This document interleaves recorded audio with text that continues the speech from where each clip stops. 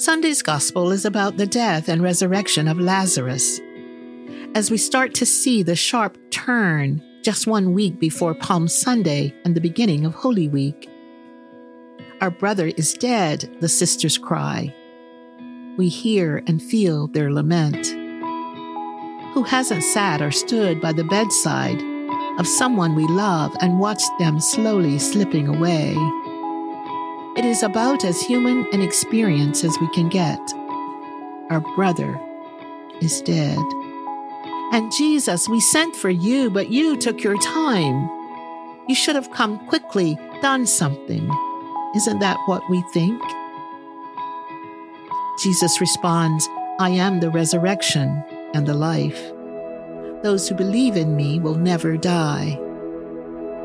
May we join Lazarus and come out of the tombs and the chains that bind us.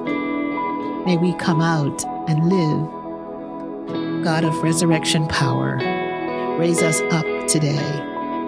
In Jesus' name, amen.